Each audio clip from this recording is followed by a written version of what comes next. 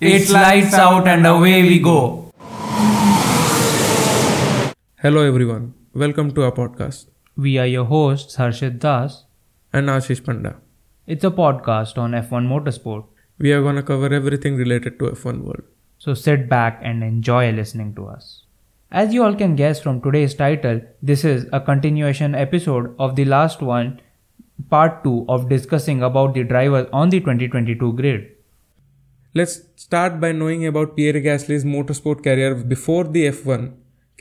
And he began at the age of 10 when he finished 15th at the 2006 French Minime Championship.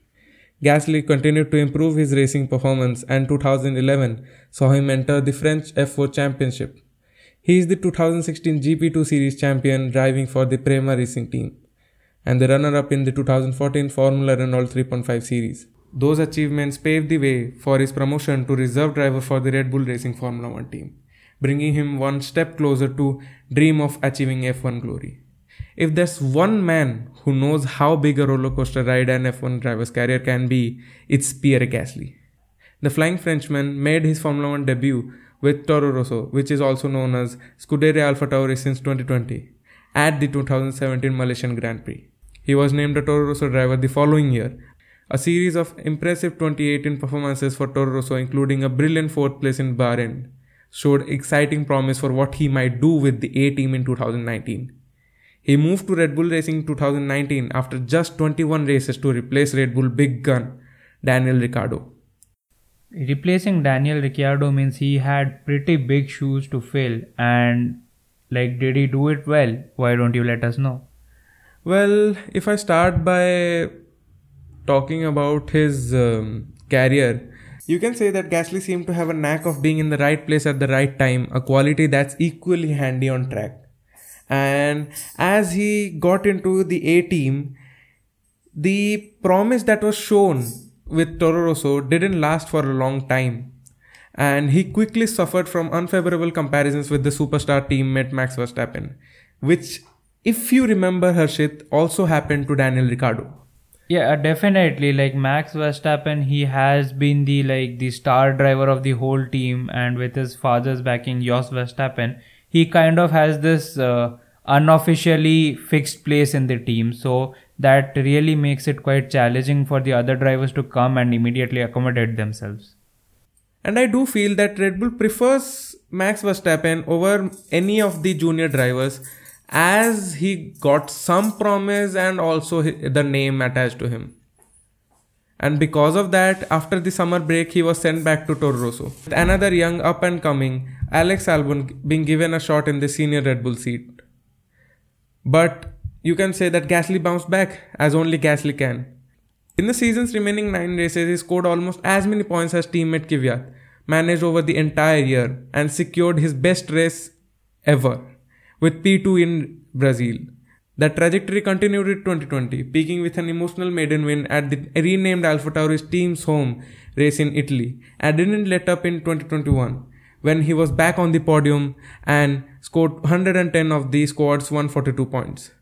The question now is, can he maintain the momentum and earn himself another shot at the Red Bull? Let's hope he has a good 2022 season. Yeah, his 2022 season shall depend on the engine that Red Bull will provide. Of course, he can push it, but the trajectory that you're talking about, it definitely requires, a good car also. And since the field will be completely shaken up in 2022, let's just hope that he gets a good car. But now if we talk about him getting another shot at Red Bull, do you think it is possible for him? Well, they seem to be getting interested in giving a seat to Gasly, but we have seen that how they treat their junior drivers, and Gasly again getting a seat and again getting mistreated by Red Bull, which will be harsh in my point. Formula 1 is just not a physical game, the mental role plays a very important role. The mind game plays a really important role. And when Pierre Gasly was shifted down to AlphaTauri, I don't think he had the same level of pressure as he was facing in Red Bull to, constantly support Max Verstappen as well as, fight for the podiums. So, since he had the lesser pressure, I think that kind of helped him out, and many suggest that since the Red Bull senior team is kind of a pressure cooker, since they are a title fighting team, Pierre Gasly just might not be able to cope up with the pressure like he did in the first time. So I feel it's not more about the pressure that he will get by driving for Red Bull, because the last stint that he had with Red Bull, it was kind of great, but it got diminished because of the comparisons that he had with Max Verstappen. And when you have such type of comparison going on throughout the team, it definitely affects the mental condition to drive, to give your best performance. Yeah, definitely. I'll agree with you that when you are not performing in your best mental state, it affects your performance on the track. But that doesn't take away from Pierre Gasly. He's definitely a world championship winning driver. So let's just hope that the 2022 season goes pretty well for him in the AlphaTauri, and maybe he gets another shot at a Red Bull senior team, or maybe some other team that is probably going to contend for titles or is competing in the front rows. Yeah, let's hope so. And our second driver for AlphaTauri is Yuki Tsunoda. He is a Japanese racing driver, and if we get to know that how did he get into F1, Tsunoda's professional motorsport career started in 2010, when at the age of 10 he competed in the JF Junior Karting Championship, ending in the season in P6. He was the 2018 Japanese F4 champion, and in 2019 also he received backing from Red Bull as a spot in Red Bull's Young Driver program. He finished third in the 2020 Formula 2 Championship with Carlin and made his Formula 1 debut in 2021 for AlphaTauri, with him impressing a Helmut Marko, keen to get another of his talents into F1. Rumors of Tsunoda replacing Kvyat for 2021 persisted throughout the year, and the move that many expected to happen was finally announced after the final race of 2020.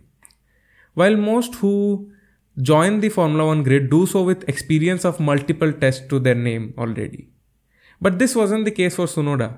Ahead of the 2021 season, he had only driven an F1 car twice. And a large reason why he hadn't driven in more testing or practice sessions in F1 was his physique. Yeah, 1 second. You said that he wasn't allowed to test cars because of his physique. I mean, yeah, I get it. He's kind of a small driver. Like, he's a bit short, but does that really affect his testing? Yeah, as being 5'2" and weighing just 54 kg, he required more preparation than most in order to withstand the high level of G-forces that comes with driving an F1 car. And because of that, it did affect the whole season for him, as it wasn't the smoothest rookie seasons on the grid in 2021, with him making a number of mistakes and struggling to match the pace of teammate Pierre Gasly. There were, however, signs of progress towards the end of the year, and he was ultimately retained for 2022. The Japanese driver is renowned for his aggressive driving style, with his late braking and overtaking drawing comparisons between himself and the likes of fellow Red Bull products like Daniel Ricciardo and Max Verstappen. And Marko saying that he has a unbelievable basic speed. And another trademark of his aggression on the team radio, with him often ranting furiously and explicitly during sessions. It's a habit that he said that he's trying to cut out. And we all have heard how explicit it can be. I mean, yes, in the heat of the moment, like drivers generally say what they shouldn't say, but then it's in the heat of moment. But Yuki has a bit, he does that a bit more frequently. But as you said, he's trying to cut it out. This, like, in 2021, this was a very good driver pairing. The dynamic between the duo was pretty good. And so for the 2022 season, since there are no changes, I think that the team dynamic should really be great. And Yuki he couldn't perform in 2021 because of lack of the experience. But 2022 should not be an excuse for him, because he has driven the 2021 car for the entire season. So he has a decent amount of practice under his belt. And let's hope that this time Gasly as well as Yuki, they both contribute equally towards the points that AlphaTauri will score. Yeah, let's hope so. And Harshit, why don't you give segue to our next team? Yeah, so the next team, and the drivers in there are Aston Martin and Sebastian Vettel and Lance Stroll. So we'll begin with Sebastian Vettel. So Sebastian Vettel is a German racing driver, and I think everyone in the sport really knows him. So let's just start with how his career was before he entered into F1 and see some of his progress in his junior series. So Sebastian Vettel started karting at a very early age and became part of the Red Bull Young Driver program in 1998, just aged 11 years old.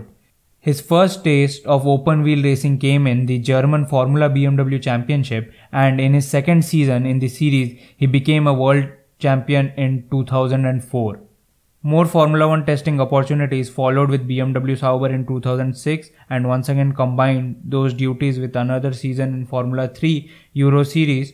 2006 also saw Vettel take part in his first Formula Renault 3.5 series with Carlin Motorsport. He returned with Carlin Motorsports in 2007 and was leading the World Championship standings after the 7 rounds, but his season was cut short after being called up to Formula 1 duties on a permanent basis. Vettel began his Formula 1 career with BMW Sauber, making his debut at the 2007 United States Grand Prix when he was called in by the BMW Sauber team to replace Robert Kubica, who had suffered a major fatal crash in the previous Grand Prix. And it didn't take much time before Red Bull's Toro Rosso junior team actually signed Sebastian Vettel, and then he finally got a full-fledged drive in Formula 1 from 2008 season. So in his first full season in 2008, he was given a seat in Toro Rosso, which was really not a very powerful team. It was just a sister team of the Red Bull team, which at that time was also kind of in its development stages only. But he did have a very outstanding performance of the whole season, and that would be the 2008 Italian Grand Prix, where he put his car on pole position and he led the entire race and finished first. And at that time, it was Toro Rosso's only win. And that performance definitely sparked interest in the senior team, and hence in 2009 he was promoted to the senior team, spending 6 seasons with the team before making the move to the iconic Ferrari team ahead of the 2015 season. I think the most remarkable stint of Vettel's career would be the 2010 to 2013 season, where he was more or less, we could say, dominant in the dominant Red Bull car. So that's where he broke several records of Formula 1. He, at that time in 2010, became the youngest ever F1 driver to ever win a world title, and till today that record remains unbroken.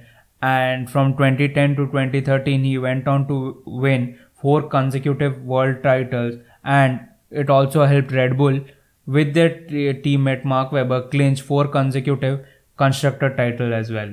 So now if we take a bit closer look at some of those seasons, in 2011, after he had won his first world title, his title defense for the 2011 season was a mighty one. With 4 races of the season remaining, Vettel became the youngest ever double world champion and also the youngest back-to-back world champion.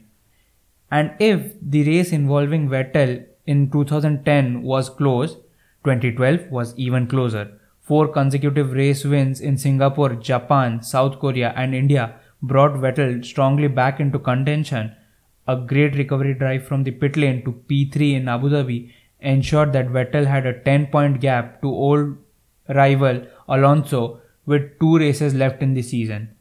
A nail-biting finale ensured with Vettel's battling P6 finish enough to clinch a 3rd world championship, just 3 points clear of Fernando Alonso's. 2013 season, I think, was probably his most dominant season, where he won 9 races in a row, which is a record in itself. And with it being his most dominant year, it was also the year where he won his last world champion till date. The 2014 campaign, though, would be Vettel's last at Red Bull. He won no race and got outscored by a rookie, Daniel Ricciardo. And then he got signed by Ferrari for the next season. He finished the 2015 season in P3, and a frustrating winless season in 2016 with a P4 finish represented a low point in Vettel's Ferrari career.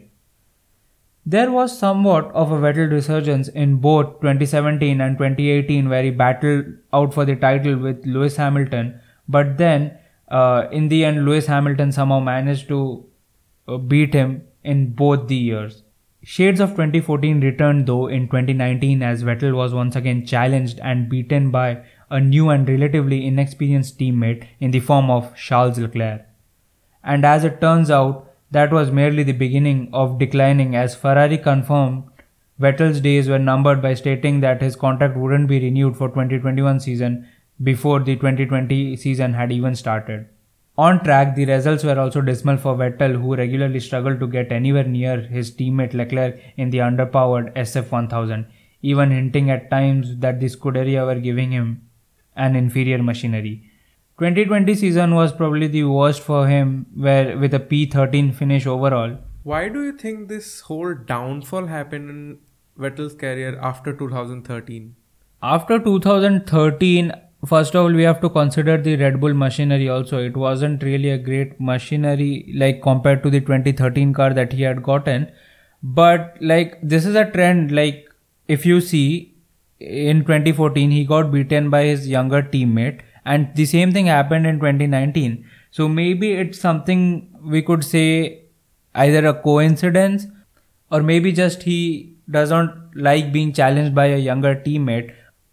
Vettel though opted against retirement and instead signed with the Aston Martin team for 2021 as the team searched for some star power to aid their return to the sport.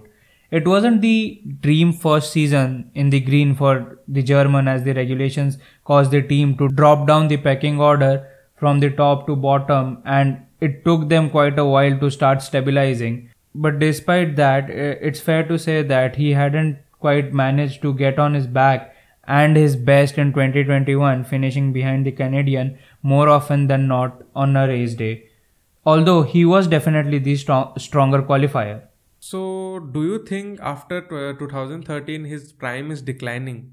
And is it also the reason that he is getting affected by younger teams, that he is getting affected by his junior teammates' performance? Now, to answer that question, like, is he out of his prime? Maybe, maybe not. Because like after 2013, I think he was in his peak performance in 2017 and 18, but Hamilton just got the edge.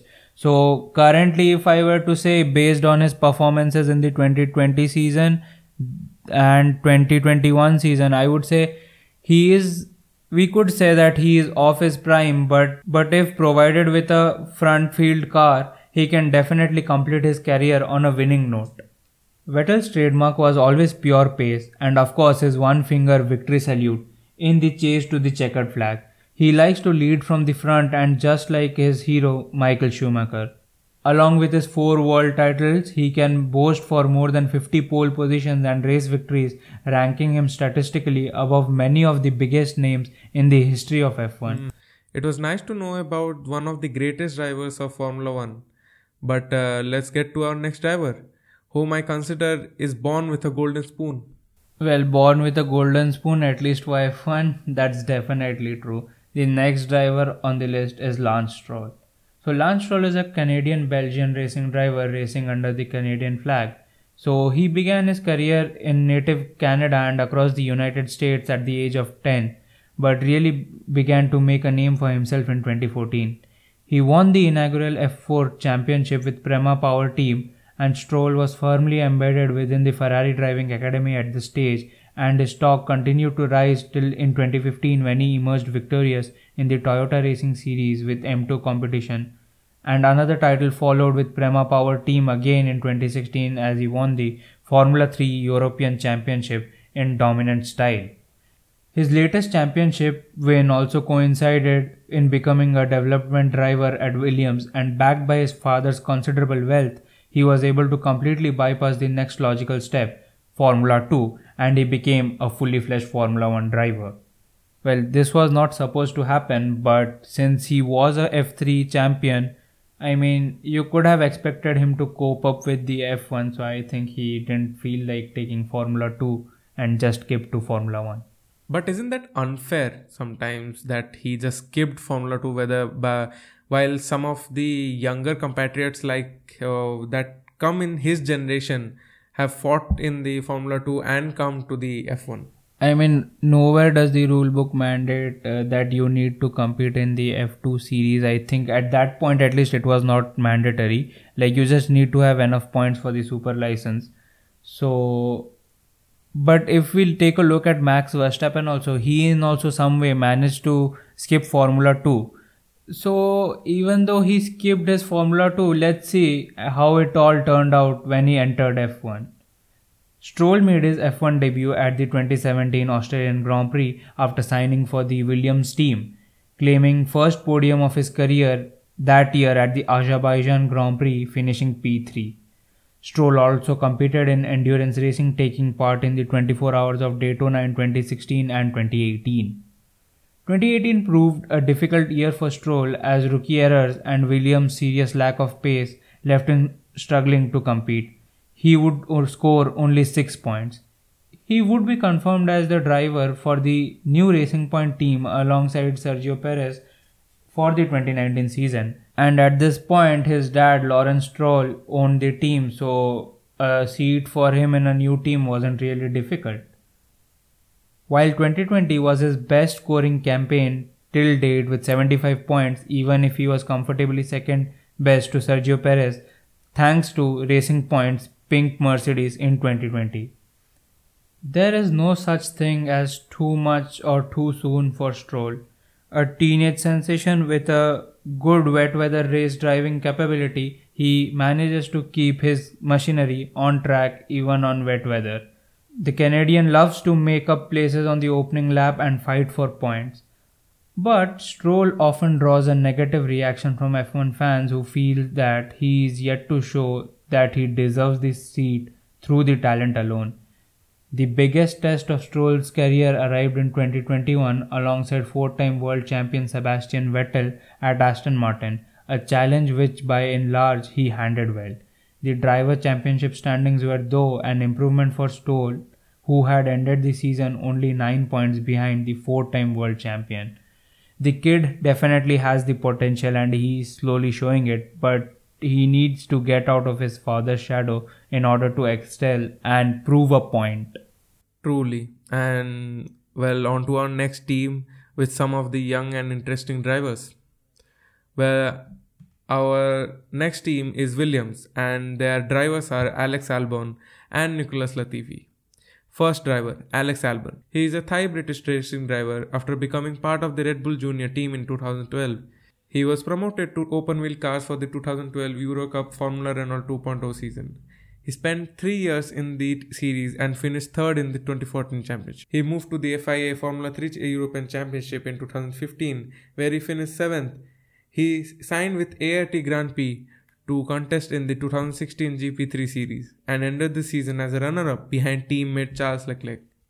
In 2017, he moved up to the FIA F2 Championships with ART, where he finished his maiden year 10th in the standings. He then switched to Dam's team for 2018, winning 4 races and finishing third in the championship. He made his Formula 1 debut in 2019 with Toro Rosso alongside Daniel Kvyat. After 12 races, Albon was promoted to Red Bull Racing, partnering Max Verstappen and replacing Pierre Gasly. And you can see that this is the same reason what happened with Pierre Gasly and Alex Albon got into Red Bull. He took his first podium finish and the first Thai driver at the 2020 Tuscan Grand Prix. After 2 seasons, Albon was demoted to reserve and test driver duties for Red Bull after losing his race seat to Sergio Perez. However, the 2-time podium finisher has been pushing for a racing return outside the Red Bull family for several months, after it became clear a seat at the works team or AlphaTauri wasn't possible. Williams were keen on his experience and speed, that's why they signed him for 2022. Maybe he can prove his potential here as Christian Horner has confirmed that he has a secured place in 2023. Then our next driver, Nicholas Latifi. He is a Canadian Formula 1 racing driver. He spent the first 3 years of his early career in karting, where before making Formula 3 his first home. He began in the Italian Formula 3 Championship with Target Racing, claiming 1 victory on his way to P7 in the overall standings.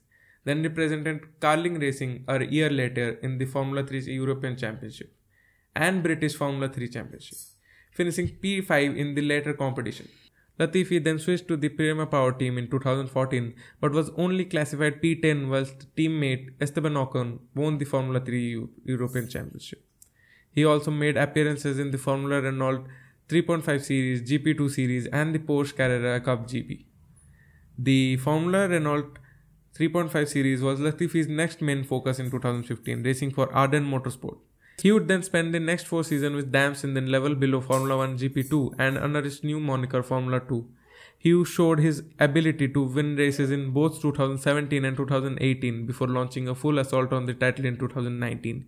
He fell just short though, finishing runner-up behind Nick De Vries, winning 4 races and finished on the podium a further 4 times, securing P2 in the standings. As he continued to ply his trade in Formula 2, he also started making moves within Formula 1 circles. He was a test driver for Renault and Force India before finally landing on his feet at Williams as he became a full-time reserve driver, competing in 6 FP1 sessions throughout the season. Following his strong season, Latifi was confirmed as a Williams driver to race alongside George Russell for the 2020 Formula 1 season. The Canadian proved his worth to Williams before the season began though, bringing several sponsors with him to the team after they had lost major backers Unilever and Polish oil company Orlen. Through him and his father, Williams signed new sponsorship deals with the Royal Bank of Canada, Sofina Foods and Lavazza.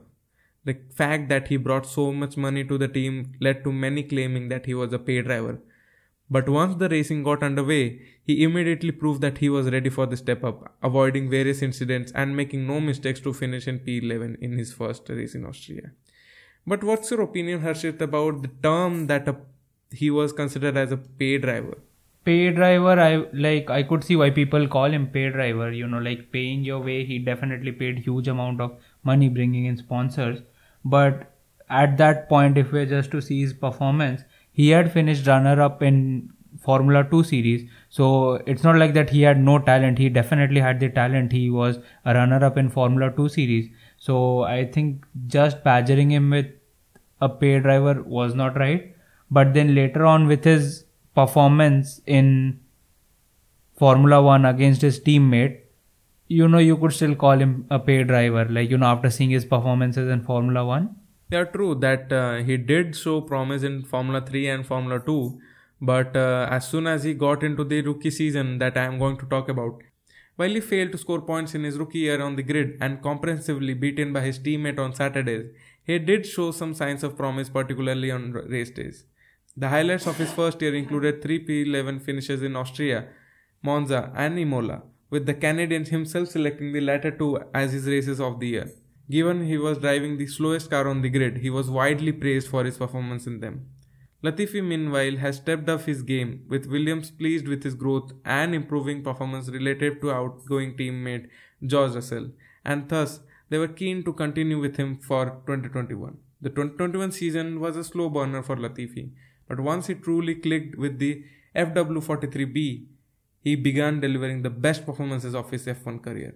Although Latifi couldn't maintain the same throughout the last season, his performance level generally grew much closer to Russell's during the second half of the campaign, impressing Williams enough to retain for 2022, with Alex Albon arriving as his new teammate.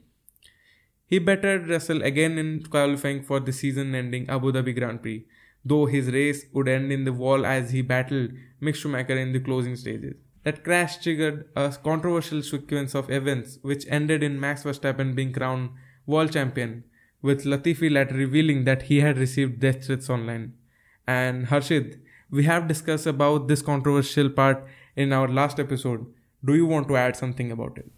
Yes, it definitely led to a lot of controversy, but he really didn't do anything wrong. He was just peacefully battling it out with a Haas, and things happen in racing. It was a racing incident, and I don't know why people just lashed out at him so hard and sending death threats. That's not really good. Truly. So Harshit, what's our next team? So now moving on to the next team and our next set of drivers, it is Valtteri Bottas and Guan Yu Zhou. Valtteri Bottas, he's a Finnish racing driver and he was a part of Mercedes the top team in F1 since 2017 till 2021, where he scored 10 race wins and 67 podiums before he finally made a move to Alfa Romeo for the 2021 season. So let's have a look at his career before he entered Formula 1.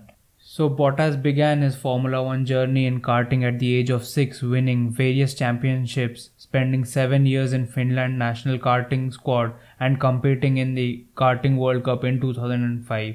He later on moved into single-seaters and won both Formula Renault Euro Cup and Northern European Cup in 2008, getting 17 wins in 28 races, which is pretty impressive.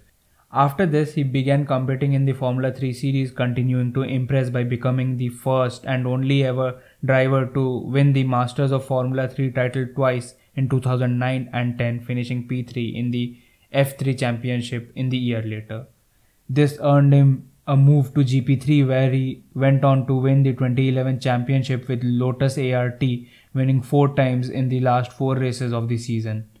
At the same time, he also joined the Formula 1 paddock, becoming Williams' test driver, and opted not to compete in any championships in 2012 in order to fully focus his role as the team's reserve. This decision paid off, and he impressed enough to be given a seat for the 2013 season. After being the team's test driver in 2012, Bottas was given a full-time race seat at Williams in 2013. And in a car not quick enough to fight for points, the Finn impressed nonetheless with the highlight qualifying P3 at the Canadian Grand Prix. He scored his first points in the penultimate race of the season, where he finished P8 in Austin, ensuring he came in P17 in the World Championship, 3 points ahead of his teammate Pastor Maldonado. In 2014, he was given a far better car and made most of it, as he ended P4 in the championship with 186 points. 2015 saw him beating his teammate Felipe Massa for the second season straight with 136 points and P5 finish in the championship. Compared to his previous years, 2016 proved to be disappointing one for Bottas. However, his driving was still good enough to earn himself a dream move to the Mercedes team. So he debuted for the Mercedes team in 2017 after the retirement of Rosberg, and he had some big shoes to fill. It took him just 4 races to use it against and get his first ever win, as he fought off the Ferrari of Sebastian Vettel to stand on the top step of the podium. While he didn't have the pace to beat the German or his fellow Silver Arrow teammate Lewis Hamilton over the course of the season, he still ended the campaign with 3 wins, 4 pole positions, 13 podiums and 305 points. 2018 wasn't that good for him. He drew criticism from many for his safe, risk-free driving style. Mercedes, though, elected to ignore the critics and give Bottas a new contract, easing the pressure on the Finnish driver, who ended P5 in the season, 161 points behind Lewis Hamilton. He rewarded Mercedes for the faith that they showed him by achieving his most successful season till date, that was the 2019 season. The season gave Bottas his best ever points to a total of 326 and a first ever top 2 finish in the championship. This success was repeated again in 2020, with the team providing both of its drivers a very dominant car. Questions were truly asked about the Finn when Williams' George Russell stepped in for Lewis Hamilton and outshone Bottas in the Sakir Grand Prix, sparking discussions that the Brit should have had the seat. But Mercedes continued to back Bottas for the one last time for the 2021 season. 2021 was a bit difficult for Mercedes, as their cars were affected by the aerodynamic rule changes, but Bottas was doing enough to keep Mercedes very much in the constructors' title hunt, even though a bid for his own driver's title never looked materializing, while Hamilton and Verstappen set about constructing an all-time classic title battle. Renowned for his composed driving style and his cool head under pressure, the Finn has forged a reputation as one of the best drivers on the grid, being quicker than most on his day and rarely making costly mistakes. Hamilton hailed Bottas as his best teammate he had ever had in Formula 1, but in the end that praise did not save Bottas, with the Finn switch to Alfa Romeo for the following season that was announced in September last year. For the final few races of the 2021 season, where Bottas had to play the proper team role and try and help Hamilton as much as he could. He really didn't feel like he was trying his best to help Hamilton, but nonetheless he did help Mercedes bag another constructor titles, putting their tally to 8 consecutive, and him helping the team achieve a total of 5 constructors titles. What do you think about the trust that was put in Bottas, but that trust diminished, and that's why Mercedes is going to give a chance to George Russell? But do you think that Mercedes could have put in their trust in Bottas for some more time, and maybe he would have been a much better driver for them? I mean, like, if Mercedes had to put in their trust, they should have probably done that earlier. All the 5 years that he has been with the team, he has just been getting yearly contracts instead of, getting 2 to 3 years at a time. And at this stage, when they have already assessed George Russell's performance, I think the team looked forward to its future. Like Bottas, no offense to him, but he is better off as a very good and supportive and strong teammate. But they were really looking for a driver that would carry on. Like if you look at other top running teams like McLaren and Ferrari, they have their younger star drivers in the forms of Lando Norris and Charles Leclerc. So Mercedes had to respond with that, and so they had to sign George Russell. But do you think those 1-year contracts were because they didn't have a young driver who was ready to compete alongside Lewis Hamilton? But this year George Russell was ready, and that's why they just let go of Bottas. Well, I'm not really sure what goes around the Mercedes office, but I think initially they didn't really have any other replacement. So at that time, if they would have given him a 2 to 3 year contract, maybe they would have gotten better results. But nonetheless, since he has helped Mercedes clinch all those 5 titles since his beginning of the stint at Mercedes from 2017 to 2021. So technically speaking, he has done his part for the team. So now moving on to our next driver, Guan Yu Zhou, who happens to be a Chinese racing driver and is a newbie to Formula 1. He is due to compete in Formula 1 as an Alfa Romeo racing driver in the 2022 Formula 1 World Championship. He happens to be the first Chinese driver to have gotten a proper 1-year contract to compete over a full season. So since he hasn't had any races in Formula 1, we shall take a look at his career, what that made him get his seat in Formula 1. So he started his single-seater career in 2015 competing in the Italian F4 Championship and ADAC Formula 4 with Prema Racing. After finding success in the Italian F4 Championship, he moved to the European Formula 3 Championship with Motor Park in 2016 and Prema Racing in 2017 and 18.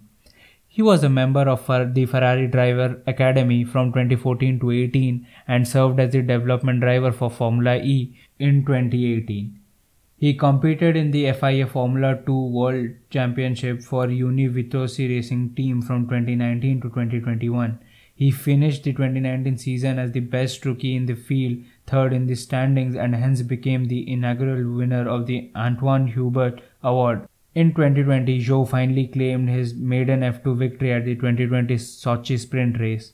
He is a part of the Alpine Driver Academy and served as a test driver for Renault F1 team and the Alpine F1 team in 2020 and 2021 respectively. As he is a young talent, we can hope that he'll get that aggressive factor in Alfa Romeo's racing. Well, Alfa Romeo is having a great combination of experience and talent, but our next team has a combination of overestimation and controversy. Haas. Our next team is Haas. It's 2 drivers, Mick Schumacher and Nikita Mazepin. So, on to our first driver, Mick Schumacher. He is a German racing driver. He started his motorsport career in karting at the age of 9 and stayed there for 6 years. He was handed a full-time drive in the ADAC F4 series for the 2015 season with Van Amersfoort Racing. Competing in the ADAC and Italian F4 championships for Prema, he won a total of 10 races over the course of the year and finished as runner-up in both standings. Impressed by his performances, Prema opted to give him a Formula 3 seat for 2017. In 2018, he formed the Formula 3 or European Championship the previous year. He was rewarded not only with a title but also with a Formula 2 seat by the Prema team for 2019 and became a member of Ferrari's Drivers Academy, which is a very big deal as his father has been the legend for this team.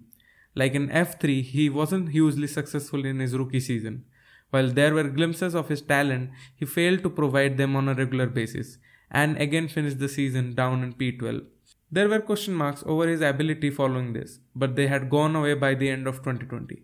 That year, he won the F2 championship, taking 2 victories and 8 podiums.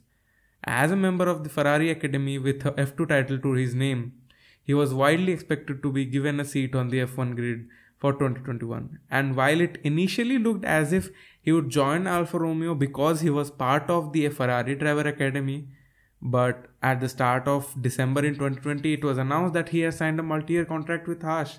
For the 2021 season, Mick failed to score any points in the races, with his highest race finishing 12th at the Hungarian GP. He managed to get into Q2 twice, but was the driver which gave his team the biggest bill for repairing damages after crashes, a grand total of 4 million euros. He will be there until the end of 2022 at the least. After that, he will be hoping for a seat at Ferrari as he is already a reserve driver for them. He is the third in his family to become a Formula 1 driver after his father, 7-time world champion Michael Schumacher, and his uncle Ralph. A huge amount of attention and expectation comes with that surname, which is why in the early days of his career, he competed at Mick Besh using his mother's maiden name. As he turned 15, he started using Schumacher name and today says that he doesn't feel any added pressure doing so. Of course, like Mick Schumacher is a great addition to the Haas team, but I think there is a very contrasting character when it comes to his teammate, the second driver for the Haas team. Yes, definitely. Our next driver is Nikita Mazepin. He is a Russian racing driver. After beginning his motorsport career in karting, as usual, Mazepin entered the world of single-seater racing in 2015 when he started driving for Joseph Kaufman Racing in Formula Renault 2.0. His name began to be mentioned in the world of Formula 1 as early as 2016 when he was at the age of 17. Force India hired him to be a development driver. He stayed in the role for 3 seasons. By the time he left, he has started to impress in the lower categories with an excellent 2018 season driving for ART Grand Prix in GP3, in which he finished the year in P2 with 4 wins to his name. He then moved up to Formula 2 and after struggling in his first year, enjoyed a largely successful second, winning 2 races, getting 6 podiums and finishing the season in P5. Thanks to those performances and the considerable funding brought by his father, Haas opted to hand him a full-time seat for the 2021 F1 campaign. And this is kind of like the same case as Nicholas Latifi. Yeah, except in this case, his dad, I could say that he partly owned the team. The livery got changed from the traditional black and red to a semi-Russian flag themed. And so, it was more or less his dad controlling the whole team. Yeah, we can say that Russian influence definitely changes everything in every field. However, his time on the grid was almost over before it began, as video posted on his social media of him groping a woman caused widespread calls for the American team to drop him. And Harshit, do you want to add something to this, because this was a very controversial incident? Yeah, definitely. If you are a upcoming Formula 1 driver, whatever you do in your personal life, you should try to keep it secluded from your social media. So what he did was quite wrongful, but then he later on, I think he went ahead and apologized for his unacceptable behavior. But don't you think this is also the result of the being a son of the wealthy father?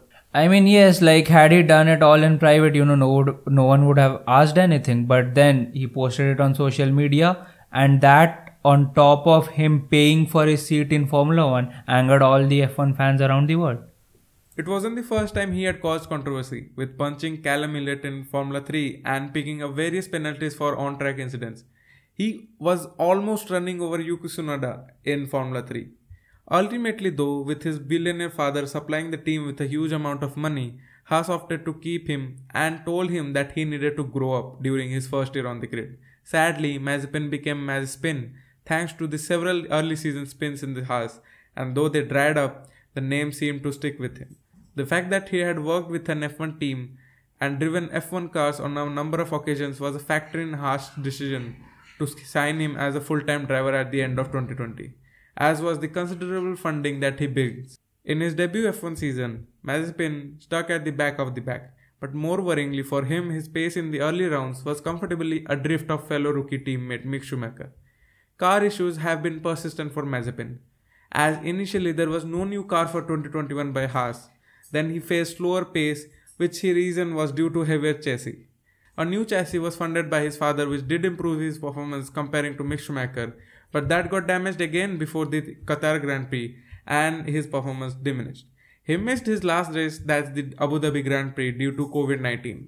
Mazepin also had his fair share of spats with Schumacher, mainly stemming from Haas's policy of rotating track positions between the drivers when it came to flying laps in qualifying. Schumacher was also highly critical of Mazepin at the Dutch GP, accusing him of trying to put himself and the other drivers in the wall. Prior to the Mazepin had received a 5-second time penalty for colliding with Schumacher at Monza. P14 at the Azerbaijan Grand Prix was Mazepin's best result for the season, who actually ended the season P21 in a 20-driver championship. Nonetheless, Mazepin and Schumacher both continued with Haas for the 2022 season. So that was all it for today's episode, and we hope to see you in the next one. Meet you in the next episode.